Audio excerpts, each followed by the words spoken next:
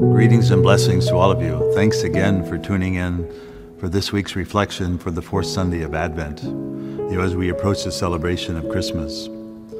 Most likely for many, it may seem like Christmas is already here, but that's okay. That's okay. The gospel for this week is the Annunciation of Mary.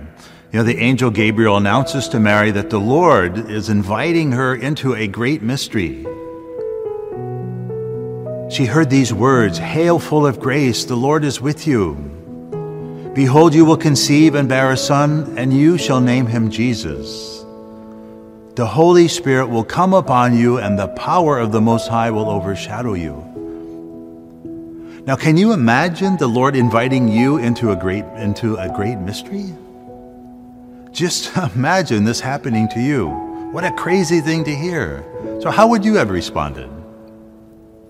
With these words, her world, her life was turned upside down. Not only the world within her, but the world all around her. God completely disrupted her plans in inviting her to become a partner in salvation. And obviously this experience would not only affect her life, but it would affect the life of the whole world. God's power would break anew into the world, in a way not seen since the dawn of creation. If we go back to the book of Genesis, the Spirit breathed life into creation. And so the angel says to Mary, "The Holy Spirit will come upon you." That same Spirit which breathed the world into creation would now breathe a new creation in Mary. And by virtue of this new creation, the whole of humanity will be renewed, forgiven, and reconciled to God. The sin of Adam and Eve would be reversed by Mary's yes to this partnership with God. This is the mystery of grace. And perhaps we can think about this in a different way. In a sense, this whole story is not so much about Mary, although she is a major character. And she was to play an important role in the history of salvation.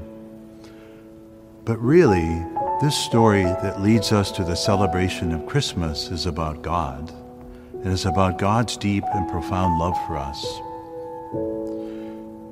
As you and I, as we approach Christmas, like Mary, the Lord is inviting us into a great mystery, a mystery of grace, the mystery of the Father's desire to share that love for us. At the heart of this mystery, really, is God's yes to sinful humanity. It's God's yes to the brokenness of the world. He sent Jesus to bring healing and comfort to a world that was and is in so desperate need of love and mercy. As we look at what's going around in our own world, we see a world that's living in fear. The coronavirus pandemic is still at large.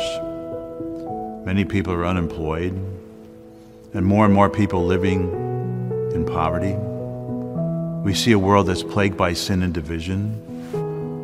Unfortunately, more people find themselves in depression and misery than ever before. But our divine physician was born to us. A Savior was given to us for times just like these that we live in now.